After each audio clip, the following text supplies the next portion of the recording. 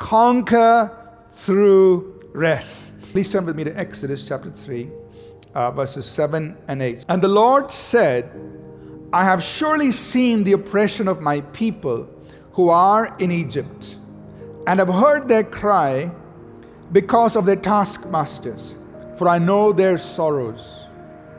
So I have come down to deliver them out of the hand of the Egyptians, and to bring them up from that land to go to a good and large land, to a land flowing with milk and honey, to the place of the Canaanites, the Hittites, the Amorites, and the Perizzites, the Hivites, and the Jebusites. So here we read two passages where God is speaking to his people while they were in hard labor in Egypt.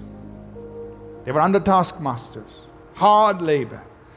And God says, I'm going to take you out of Egypt. I'm going to take you into your promised land. The promised land that God had for his people in the Old Testament is a type, it's a prefiguring, it's a foreshadowing, it's a pointer to the promises that God has made available to you and me, the provisions that God has made available to you and me through the cross of Jesus Christ. That is our promised land as New Testament believers. But not only is the promised land a place of blessing, it's also a place of battles. It's a land flowing with milk and honey, but it's also got enemies that are stronger and bigger than you are, but God will help you conquer them. Now, rest. What's he talking about? He explains it to us. The rest he's talking to us is a place where we enter into the works that God has completed for us.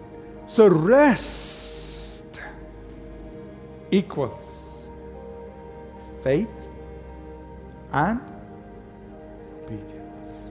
And in that place of rest doesn't mean you won't have battles.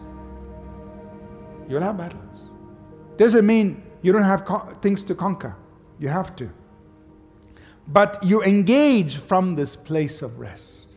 You fight your battles from this place of rest. You do your conquests from this place of rest. You're in a place of faith and obedience, so that you can enjoy the milk and honey, the provisions that God has already made for you and me in Christ. So how do we apply it? Let's look at some scenarios. For example, the first scenario is contending for success in life. Take them to Deuteronomy 28 verse 12, where God said, I will bless you in all the work of your hands. In Joshua 1:8, he said, if you will meditate in my word and you keep my word, you will make your way prosperous and you will have good success. Does that verse apply to a few of God's people or all of God's people? Let me hear you. All. Think about another scenario. This is again a very common one. I just picked a few. Think about a real estate problem. Do Christians have real estate problems? Of course. Psalm 103, verse 6.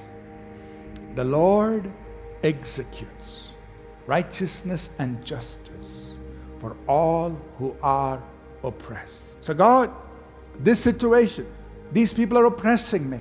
These people are illegally, unlawfully violating something. And you are the God who said, my benefit is you will execute righteousness and justice for me. Think about another scenario. Healing for our bodies. What did God say in his word? And these are just a few scriptures. There are many scriptures. Exodus 23:25. He said, you will serve the Lord your God. He will bless your bread and your water. And I will take sickness away from your midst. God is the sickness taker away, not the sickness giver. Two quick scenarios. I know we're close to the end, but think about family, contending for your family. What did God say in his word? And again, these are just a few scriptures. You'll find many. Proverbs 3:33, the second part of that verse. He blesses the habitation of the just. That's the King James Version, but to put it in modern terms, he blesses the house of the righteous. Proverbs 12:7, second part of that verse. The house of the righteous will stand. It's not talking about building. the house, the family, the house of the righteous will stand. Last one, for financial sufficiency. What are you going to do with it? Philippians 4:19, Paul is writing, and there are many scriptures, we're just giving a few. He's writing to the believers in Philippi. He says, my God will supply all your needs. He's not just simply saying something to make it look good.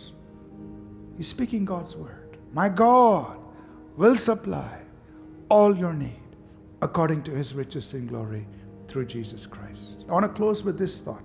In Romans, the 16th chapter, verse